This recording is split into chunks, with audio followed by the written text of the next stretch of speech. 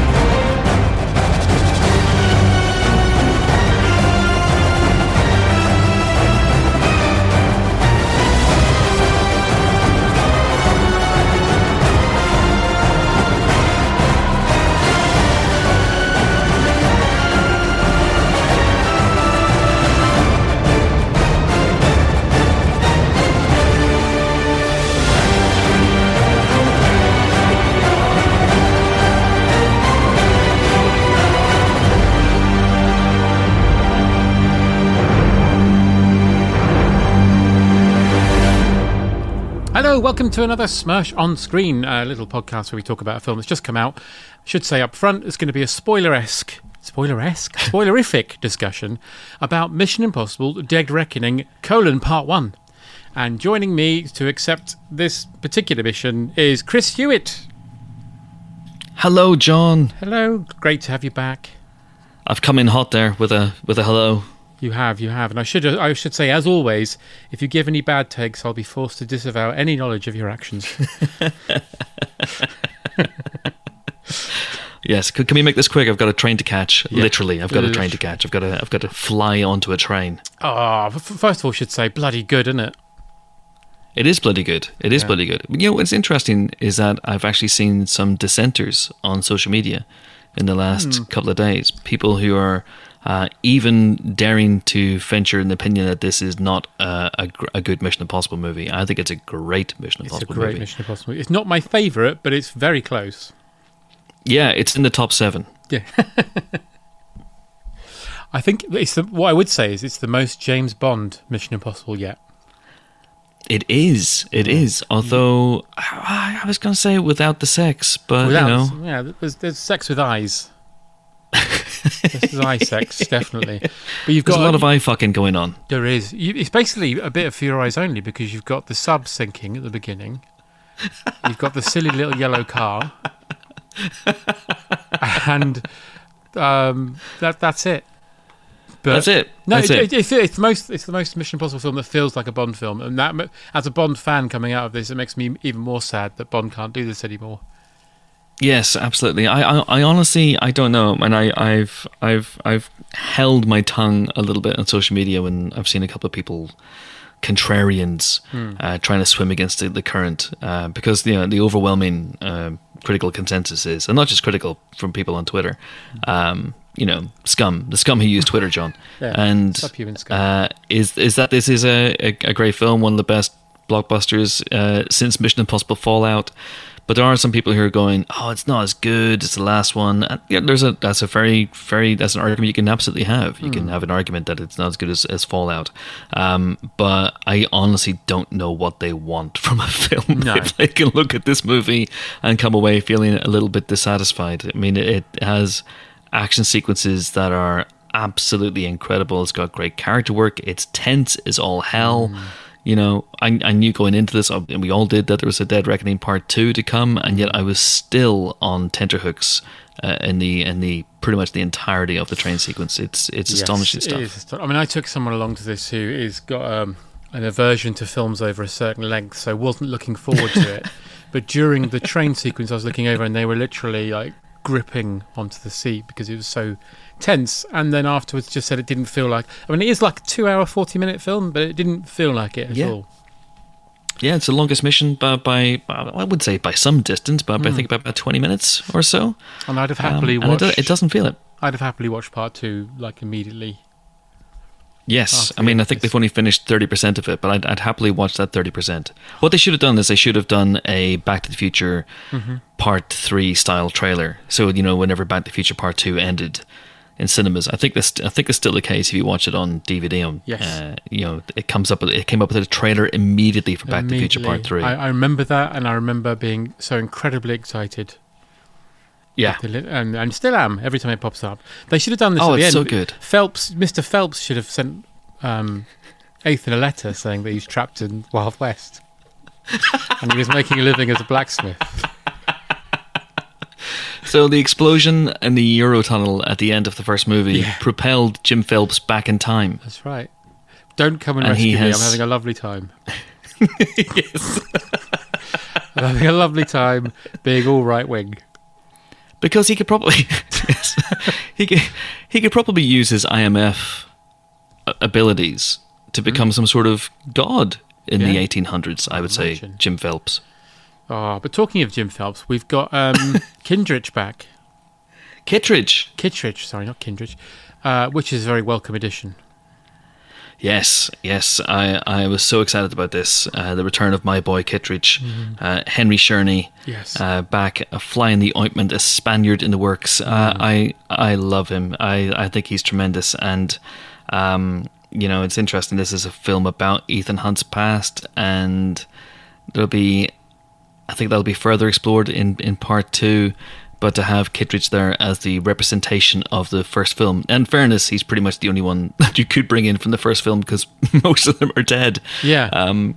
You know, both in terms of their careers and of course being actually physically dead in the universe of the movies. But I've been agitating, nay, campaigning for a Kittredge return for some time. Yeah. And it was very, very, very, very heartened to see that Macquarie finally answered not just my calls, John, but the calls of dozens of us. I love the scene where he's giving the briefing. Well, there's a room. Kerry Ewells is getting that briefing from Mark Gatiss and lots of other people, even Rob Delaney. Yeah. And the scene where it's briefly shown in the trailer, but it's such a Mission Impossible shot where the person who turns out to be Ethan Hunt throws up those little gas balls into the air.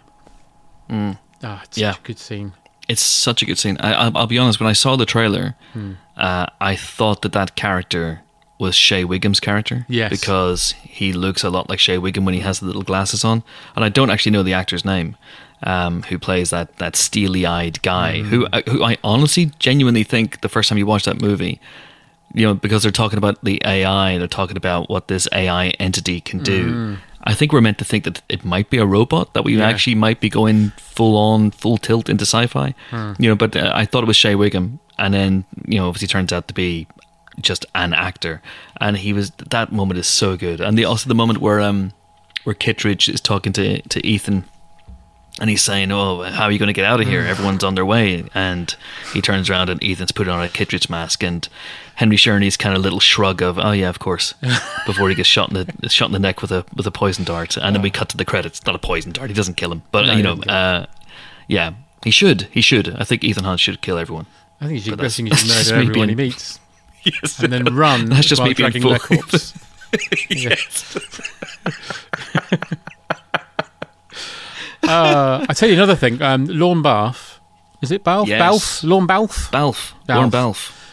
Is he from the sort of Hans Zimmer school of composers? I believe so, but I think he's even more ubiquitous than Hans Zimmer. Yeah, yes, and he's very, very good. I have to say. First time I noticed him was the Lego Movie, I think. Yes. And yes. He's all about. He just gets the brief on this. It's his scores in these films are so bombastic. Yes. And they're so great, and he leans into the melodies, and he leans into that theme tune, which is possibly the greatest theme tune of all time. But he also leans into the B theme tune, which didn't get used a lot in the old films. The yeah, yes, it's called The Plot, I believe. Oh, is it that actual theme tune? That secondary theme tune. I've completely blanked on the guy who wrote Enzo Ferrari. Yeah, Enzo Ferrari wrote it. Lalo Schifrin. Yeah, Yes. he drove Lalo Schifrin to work every day. He said, "Hop aboard, we're going to make a great music." Well, that is racist. It's not. It's not. He was voiced by Chris Pratt. It's fine. It's totally fine. If anything, I was too accurate with my impression there. Now, my only sadness about this film is that my beloved Rebecca Ferguson isn't in it as much as I like. Yeah, and very definitively as well. Yeah, I'm guessing she was duning, maybe. I don't know.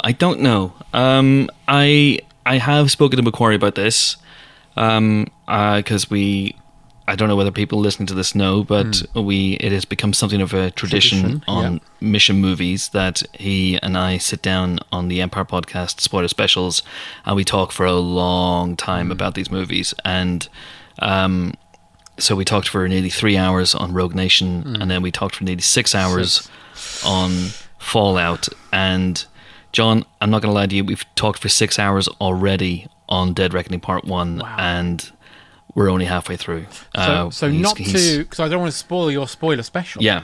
I'm not going to spoil the spoiler special, but I will say we tackle it. We do tackle everything. Is there a couple of bullet points you can give us from the man himself? Bullet points are that he felt it was necessary, that he felt that... I do wonder, I didn't actually ask him, and I will ask him next time I see him, whether there was a scheduling thing with Rebecca Ferguson, but my understanding is that this is something that was planned anyway, that literally the first thing that they were going to shoot, or the first thing they shot, one of the first things they were going to shoot before production shut down in February 2020 was going to be the fight scene on the bridge.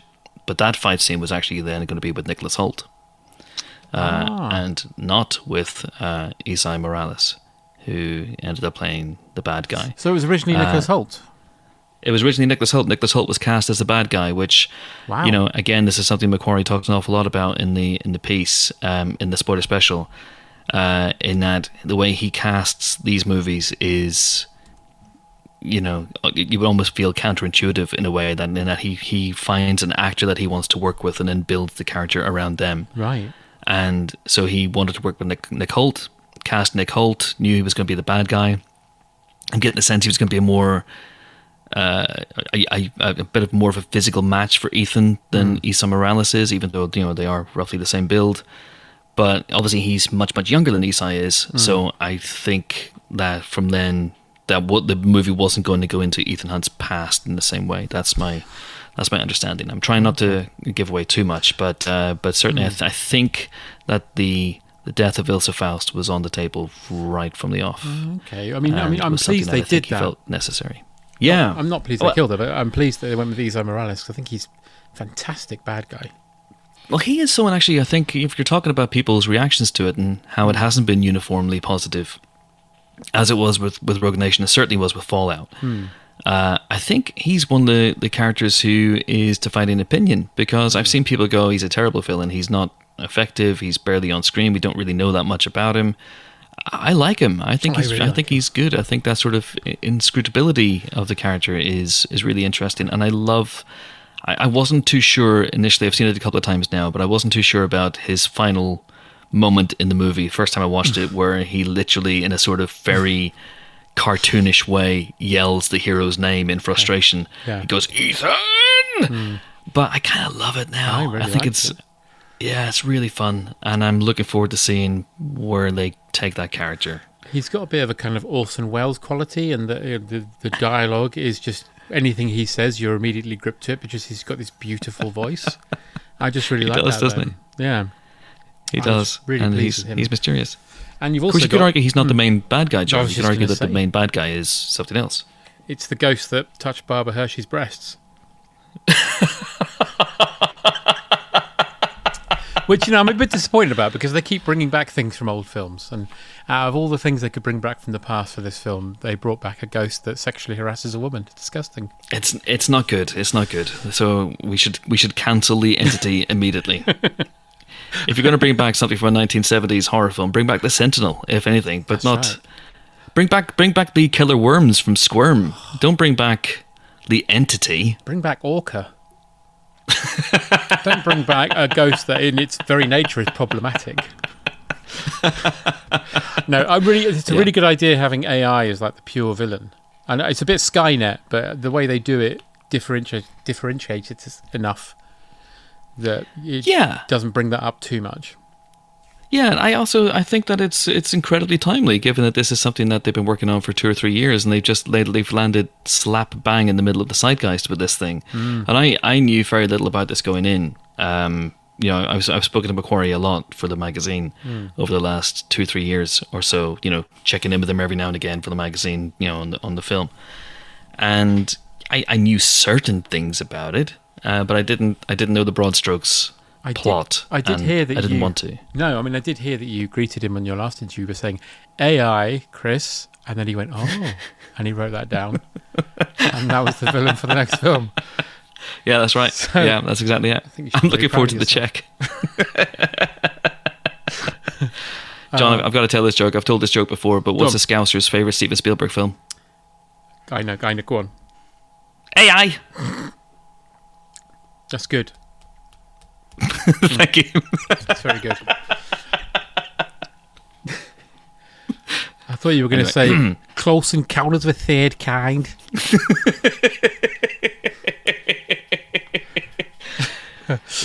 Yeah. It's incredibly strange creatures who stopped living and became mixed up zombies. That's Jamie Carragher's review there. Yeah. Spitting at them as they play the keyboard at the end. Oh my God. So Cruise himself, yes. My only gripe, and don't tell Macquarie this, my only gripe with this and the last one, actually, is that you've got 2 breathtaking practical stunts happen, and they get a bit muddied by a bit of CG. Interesting. Because Fallout, you had this incredible halo jump thing, but when it happens, it's in a cloud of fake clouds and thunder and lightning. Oh, I see. Yeah. And this one, you've got the motorbike, which obviously they couldn't leave the ramp there. That would have looked quite stupid. Yes. But the CG's a bit claggy, and when he actually does do the jump, again, I think they've put some clouds in. You think? I think, yeah, because it doesn't look... I don't know. I'd have to compare the... I don't know. I haven't spoken to him specifically about that moment yet. We've spoken to him about where the moment came from and the motivations behind it, and essentially Macquarie and Cruise went into this film knowing they wanted to do 2 things. Cruise wanted to drive a bike off a cliff and do that parachute stunt, and Macquarie wanted to crash a train. And then they built the film around that. Do you think sometimes Macquarie gets a call from Cruise and Cruise just goes, how are you? And he's like, I really want to drive a motorbike off a cliff. And he might be like, do you want to ring Samaritans or something? And he goes, no. It's a stunt for the next film. Oh. It's a good way of recovering, isn't it? If you're being really, really confessional with a friend, and you go, "Oh no, it's a stunt. I meant as a stunt." Oh, okay, all right. I want to cling to the side of a plane as it takes off. Oh Jesus, really? Yeah, but as a stunt. Oh, okay. Okay. Yeah. The train sequence, though, my fucking lord, it's probably some of the best action I've seen probably since Fallout. Yeah, I thought so. I thought the whole thing was terrific, to be honest with you. I thought that because I knew that there was an element, obviously, in the train sequence. I knew there was lots of skullduggery going on, and I didn't know that it was going to be that sort of, I was going to say Uncharted type shenanigans, but Macquarie has, I think, said on Threads that he doesn't really know video games, so that that was just coincidental. But that sequence where the train carriages start falling over one by one, and Ethan and Grace have to fight their way up through the carriage, and something that goes all Poseidon Adventure as well. It's just a bit of zero incredible. gravity. Bit of zero G, yeah. I was wondering, and this sounds stupid, but do you remember in the lead up to them announcing this film was going to happen, there were rumours that they were going to do a scene in one of those vomit comets? Yes. And I'm wondering if maybe that's a bit of that, because there's literally a bit in this where everything's floating and they're floating as well. Yes, I know. I have again. I don't know what we talked about for 6 hours, but we didn't talk about that yet. But that's kind of what part 2 is going to be, where we actually get into the nitty gritty of filming these action sequences and the challenges of it. You don't think he used an AI? Once told me that. I think he was. I think the whole thing was directed. You know, as I frequently say, you can't spell Macquarie without AI, John. So draw from that your own conclusions. Wow. There was a bit of this where Tom Cruise turns to look at the camera and he's got like really wonky eye in the face. Because of the AI. Like the beginning of Secret Invasion. Everyone was green. Yes, that's exactly it. Although that would explain how Simon Pegg looks in this film. But, come on now. Low blow. Low blow. Yeah, low blow. So Hayley Atwell's going to be the person going forwards, we imagine? I think so. I think member? Yeah, and I quite like that. I got into a little debate with someone on Twitter last night. Someone I follow, who said they thought the film was very disappointing and that the Hayley Atwell character made no sense. And I actually really like Grace in this movie. I think it's something we haven't seen before. We've never really seen someone kind of get inducted into the IMF, and thematically it all makes sense for me. There's that speech early on where, you know, you get the guy from who used to be in EastEnders, whose name, John, I'm going to blow your mind.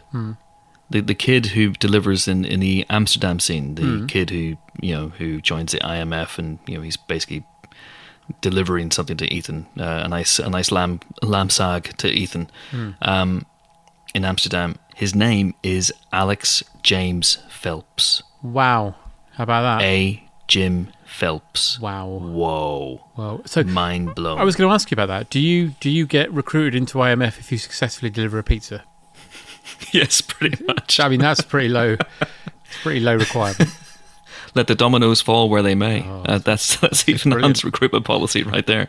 But it's all there from the off. Like, we get to hear the oath that IMF agents take whenever they join the IMF. All that stuff about we hide in the shadows and we fight for those we hold close and those we'll never meet.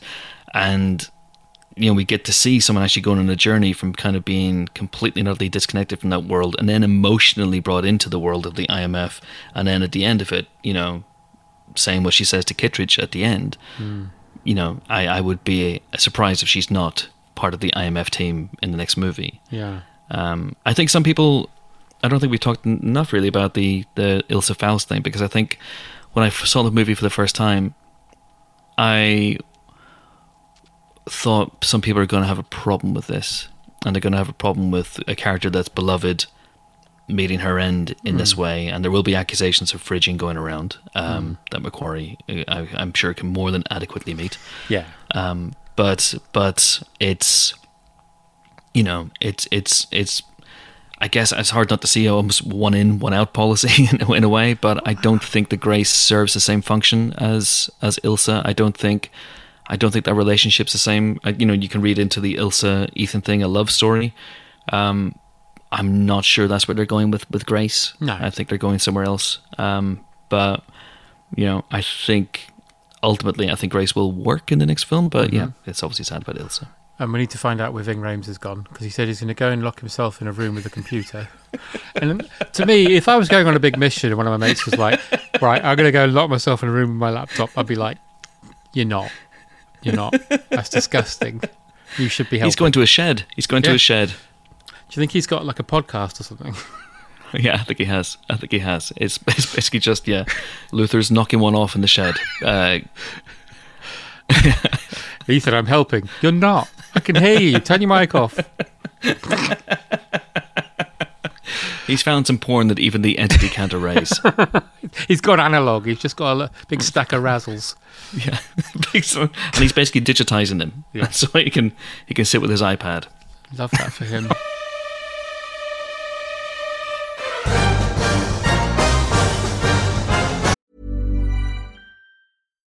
Millions of people have lost weight with personalized plans from Noom, like Evan, who can't stand salads and still lost 50 pounds. Salads generally for most people are the easy button, right? For me, that wasn't an option. I never really was a salad guy. That's just not who I am. But Noom worked for me. Get your personalized plan today at Noom.com. Real Noom user compensated to provide their story. In 4 weeks, the typical Noom user can expect to lose 1 to 2 pounds per week. Individual results may vary. Hiring for your small business? If you're not looking for professionals on LinkedIn, you're looking in the wrong place. That's like looking for your car keys in a fish tank. LinkedIn helps you hire professionals you can't find anywhere else, even those who aren't actively searching for a new job but might be open to the perfect role. In a given month, over 70% of LinkedIn users don't even visit other leading job sites. So start looking in the right place. With LinkedIn, you can hire professionals like a professional. Post your free job on linkedin.com/people today. This Mother's Day, celebrate the extraordinary women in your life with a heartfelt gift from Blue Nile. Whether it's for your mom, a mother figure, or yourself as a mom, find that perfect piece to express your love and appreciation. Explore Blue Nile's exquisite pearls and mesmerizing gemstones that she's sure to love. Enjoy fast shipping options like guaranteed free shipping and returns. Make this Mother's Day unforgettable with a piece from Blue Nile. Right now, get up to 50% off at BlueNile.com. That's BlueNile.com.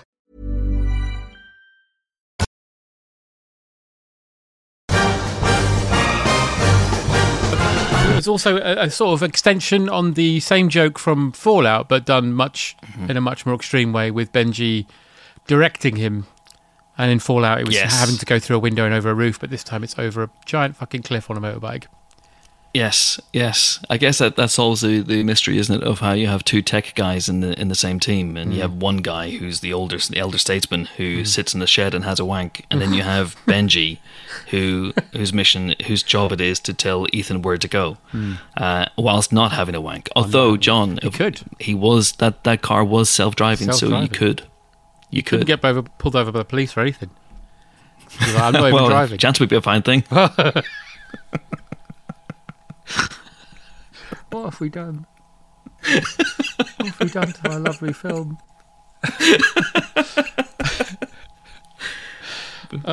We've SMERSH potted it, John. That's what we've done. We have. What did you think of the clues on the bomb? Do you think they were a bit... The clues on the bomb? Clues on the bomb in the airport. I liked the riddles. I liked it. Yeah, it was interesting. It gives the entity a bit more purpose, doesn't it? A bit more of a nefarious personality that he's not literally fucking with them. That would be a different movie entirely. But he's targeting each member of the IMF.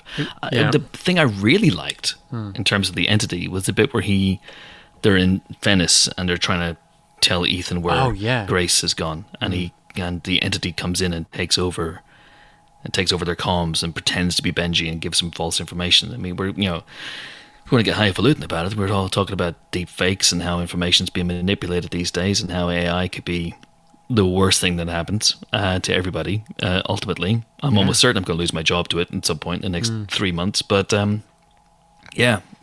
was a particularly gnarly moment. Yeah, and then he meets Pom Clementieff. I'm here. John. I am your Mission Impossible cast pronunciation guru. But you helped me because I forgot completely who Enzo Ferrari was. Exactly. Sorry, not Enzo Ferrari. Lara Schifrin. Even I can't say it now. Yes. She's very good in this. She's very good as a heavy, if you know what I mean. Even though she's not heavy. She is. Yeah, I thought she was pretty terrifying. Yeah, especially with the old Sergeant Major's jacket on and the face paint. It's cool. And she likes Ethan a bit because he spared her life in that alleyway. But really it's because Ethan don't punch chicks. You know what I mean? No, but he does shoot them in the stomach, which he did in Fallout. But he aimed very, very carefully. Yes, but he's a good guy. He's a good guy, John. He sees the good in her. He senses it, and spares her life. And he's playing the long game, and it worked out for him very nicely. It didn't work out for her, but worked out for him. No. And Vanessa Kirby's back as the White Widow. Now she's supposed to be Max's daughter, isn't she? She is. I forgot that. Yeah. That has been confirmed, and I think it was very much confirmed without ever really directly saying it, because Kittredge talks about it in this one. But yes, she was meant to be. There was a scene, I think, in Fallout that made that explicit, and then it was cut. I think whenever she takes to the stage in Fallout, if I remember rightly, it was a longer scene, and she was actually talking specifically about her mother, Max. Who was the guy from Murder, She Wrote? No, not Murder, She Wrote. Yes. Heart to Heart. When they got together, it was murder. Yes, yes, an unusual parental role model, but one that worked. She's turned out nice again. I thought she was really good. I thought she got given a lot more to do. And there's that nice bit of comedic business on the train where she's pretending to be Hayley Atwell, pretending to be her, and there's a bit more going on there. I thought it's also a bit kind of poetry, like it rhymes, because it takes you back to the Eurostar from the first film. It does. All it needed was David Schneider fainting, and we had the old bingo card full. But John, let me ask you this. Yeah, go on. I'm going to turn the tables on you. Did the plot work for you? Did the plot make sense? Did everything? Were all the I's dotted and all the T's crossed for you? And the lowercase J's. All the lowercase J's. Yes, it did. My only bugbears were twofold. One, actually threefold. I've mentioned one of them already. One, the word entity became that thing that you hear so much it starts being annoying. But that goes with anything. If someone had lost a kettle and they said kettle 10 times in a film, you'd hate the word kettle. And two, I felt there was a bit of and you get this now, because all films now are literally like 2.5 hours. That's it now. You always get a bit of a slump in the middle. And I think this one had a little bit of a slump when Faust died from there. But as soon as they got into the third act, it was breathless. Like, it was just did not stop for a second. So you can't really complain that much. You need a little bit of a pit stop anyway. But that was my only bugbear. Apart from that, I had a bloody amazing time. Yeah, same here.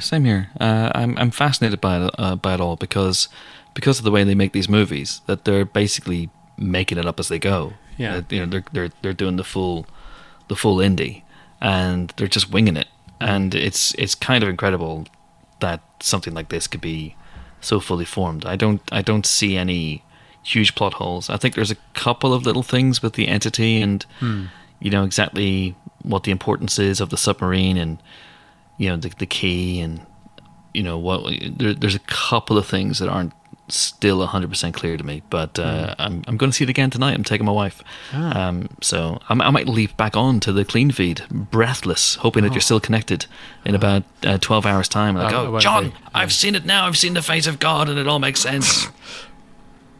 I'm just really pleased that Christopher McQuarrie has entered this world, because having sort of reviewed the older ones recently, not professionally, just watched a few, I think by the halfway point of Ghost Protocol, it's the whole thing's running out of steam, and you feel like Jeremy Renner's been brought in to be there when Cruise inevitably hangs up the hat, because at that point there was a lot of questions going around about, is Tom Cruise finished, because he'd had a couple of flops. Yeah, and then McQuarrie came in, and you watched Rogue Nation, and I remember watching Rogue Nation and just being utterly blown away by it, the opera scene in particular. And I think it's just been an upward trajectory since then. And while this isn't my favourite one, it's probably shoulder to shoulder with the others. I'd probably group them together as this trilogy that they've made together is just outstanding. Yeah, I can't wait to see all three of them together. If I block out a day and watch all three of them together and see the progression, I think it'll because I think there is a clear progression stylistically anyway. I do think Fallout's probably the best of the three. Yeah, I agree. But I'm very, very excited about Dead Reckoning Part 2, and I've got a sneaking suspicion that might be the best of the four. I say that based on nothing other than McQuarrie's own excitement about it. Every time I talk to him, he's basically said things like, "This one's good." I'm paraphrasing, but wait till you see the next one. So I'm very, very excited about that. And if there is a drop off in Fallout, it's very, very small for minimal. Yeah, talking millimeters.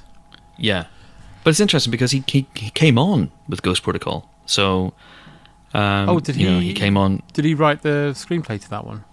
He came on halfway through. He came on very, very late in production. So his he's got this unique relationship with Cruise, and I think the film was going off in a different direction. And I think the studio's intention certainly was that Renner would take over the franchise. And I think I read, I don't know if I've ever talked to McQuarrie about this, but I think I read recently that there was meant to be even a a kind of handing of the torch scene, a passing of the torch scene. And I read somewhere that Cruise actually went, nope, not filming that. Yeah. I'm not filming that. Also, I think Renner was contracted for another film. He was. Macquarie does talk about that on the Fallout spoiler special, why he didn't come back. I think there were some personal things that Renner was going through. He was doing an album. Speculate. He was doing an album, and I'm, we ultimately were the winners because we got to listen to that album. Exactly. But I think we'll probably leave it there. I think we've covered all bases of just after watching. As we say, I it's not my favourite, but Fallout's my favourite, but it's millimeters of this trilogy are all just so good.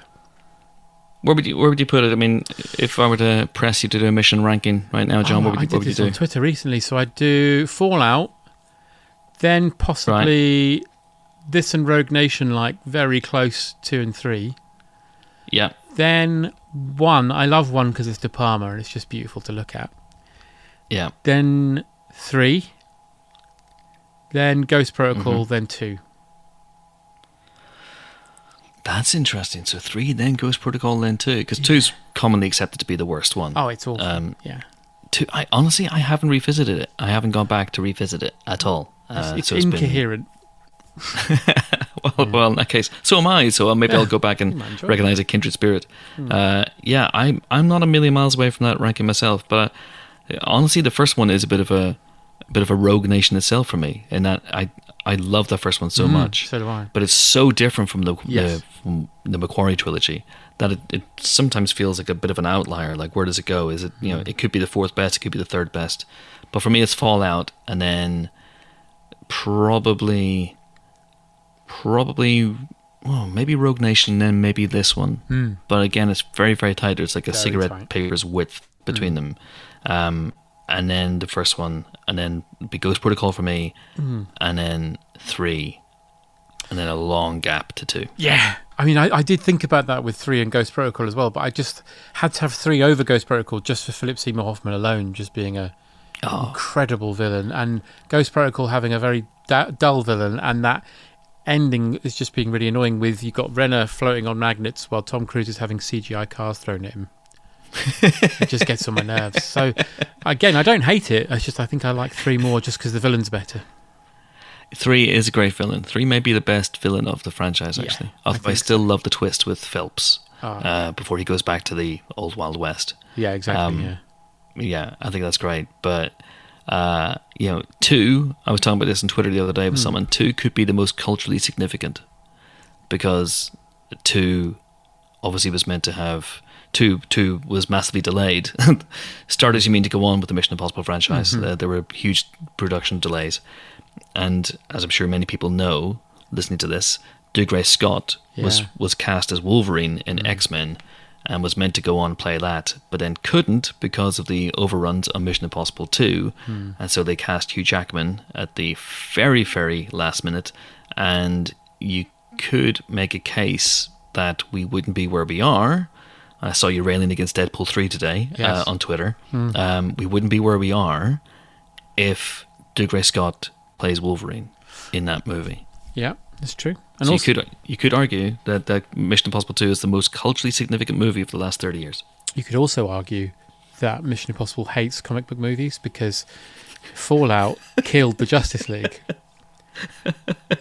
and basically slit the throat of the Snyderverse. So don't fuck with Tom Cruise and the Mission Impossible franchise. Yeah, that's it. He'll get you. He'll get you. He'll give you a thoroughly decent Wolverine, and he'll also get rid of the Snyderverse. So maybe this should be applauded. And on that bombshell, we'll come back. We'll do this for Deadpool 3 next year, right? All right. Yeah. I'll probably end up seeing Deadpool 3. It's just everything I've seen come out about it. I'm just like, oh God, no. It's like they're going to bring back Elektra. It's like, oh great, we're bringing that thing back no one liked. Brilliant. They're bring back Ben Affleck's Daredevil. Oh great. I believe they are. Yeah, Why? I believe they are. Why? Just tell your own stories. I'm getting, this thing now. I mean, I am, as you've known me for a while, I'm a sucker for all this stuff, Yeah. But I've reached You've written my a book point. about it. I've written a book about it, but I've reached the point now where I'm just like, as much as I enjoyed the new Indiana Jones film, I was like, can't we just have new things? Because watching an 8-year-old man, as beloved as he is, it just wasn't as fun as it could have been if it wasn't an 80-year-old man, you know? Yes, true. I get that. That's a different story. That's a different story, and I'm all for original stories as well. But when you get a movie as good as this one, then I think those concerns fall by the wayside somewhat. And I also feel that, you know, we don't have time right now, but in terms of things like the multiverse and things like the Marvel Cinematic Universe and other cinematic universes are available, of course. You know, I think that there are interesting avenues to mine, and I think things like Spider-Man No Way Home showed that there is you can tell a story set in the multiverse and have a conversation with past movies and do it in a very interesting and emotionally engaging way. And then you get something like Doctor Strange in the Multiverse of Madness, where it is literally just fan service for the sake of it, and it feels a little bit empty and hollow.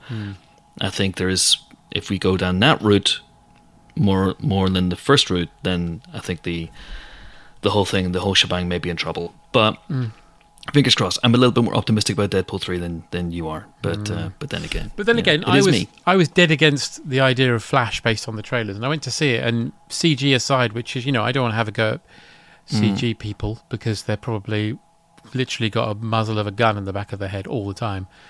But CG aside, it wasn't that bad, really. Could have been a lot worse. No, I liked it. Yeah, I gave it 4. I mean, it's a low 4. I should qualify that, but you know, I qualify it as low 4, but people would just look at it and go 4 stars. What are you thinking, you idiot? But you know, I thought that it did some interesting things, and I like the director. You know, I thought. Yeah, I think he's good, and I don't think they're blaming him. I don't think they're blaming the Flash on him. I think he's been given another Batman movie to direct, and it's getting Brave and the Bold. Yeah, so fingers crossed that'll be good. But yeah, by and large, I think I can see that there's a kind of you know, eating his own tail Ouroboros type situation going on here. But I think if you can do it with a little bit of invention, a little bit of emotional engagement, I think we'll be fine. I agree. And on that bombshell, I'll say Indeed. Thank you so much, Chris Hewitt. Thank you, John Rain. And I'll see you next year for part 2. Oh, so excited. Yeah. Goodbye. Goodbye.